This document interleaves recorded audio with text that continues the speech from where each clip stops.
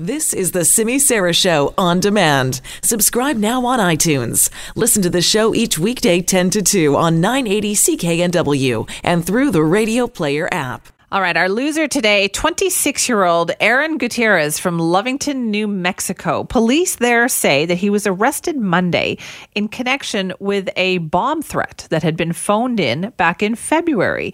So they arrested him because police obtained phone records through search warrants. And according to investigators, they accuse him of having called in the bomb threat to, wait for it, get his girlfriend off work so he could see her. Yeah, he thought that was a good way to spend some time with her. So he was charged with making an unlawful bomb scare and faces 18 months in jail. He is our loser of the day. Our winner today, we don't know who he is. It's an anonymous man. He's in San Francisco. We know that.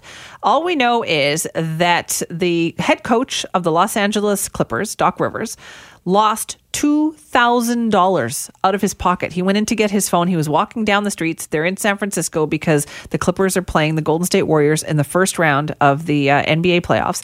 And Doc Rivers is walking down the street, goes into his pocket to get his phone, gets his phone out, drops $2,000. Well, what happens then?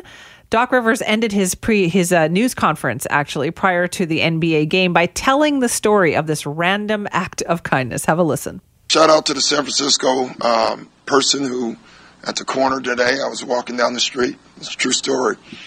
Reached in my pocket to grab my phone. Unbeknownst to me, I dropped about $2,000 on the floor, on the street, kept walking, didn't know it. The guy tapped me on the back and said, that's your money.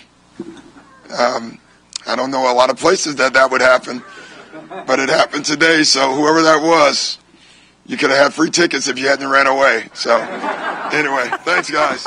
I love that. So this gentleman was so nice about returning the money. He didn't stop to chat with Doc Rivers, and he would have found out that Doc Rivers would have said, listen, I'm so grateful to you. Come to this fantastic game, which, by the way, turned out to be amazing because the Warriors blew a 31-point halftime lead to lose, and then the Clippers went on to win the game. It was unbelievable. The guy could have been there if he had just chatted a moment with Doc Rivers. Yeah, there are good people in the world. There are. Obviously, this guy was one of them and didn't even want to know, didn't want any thanks or anything like that. Indeed. So I'm impressed.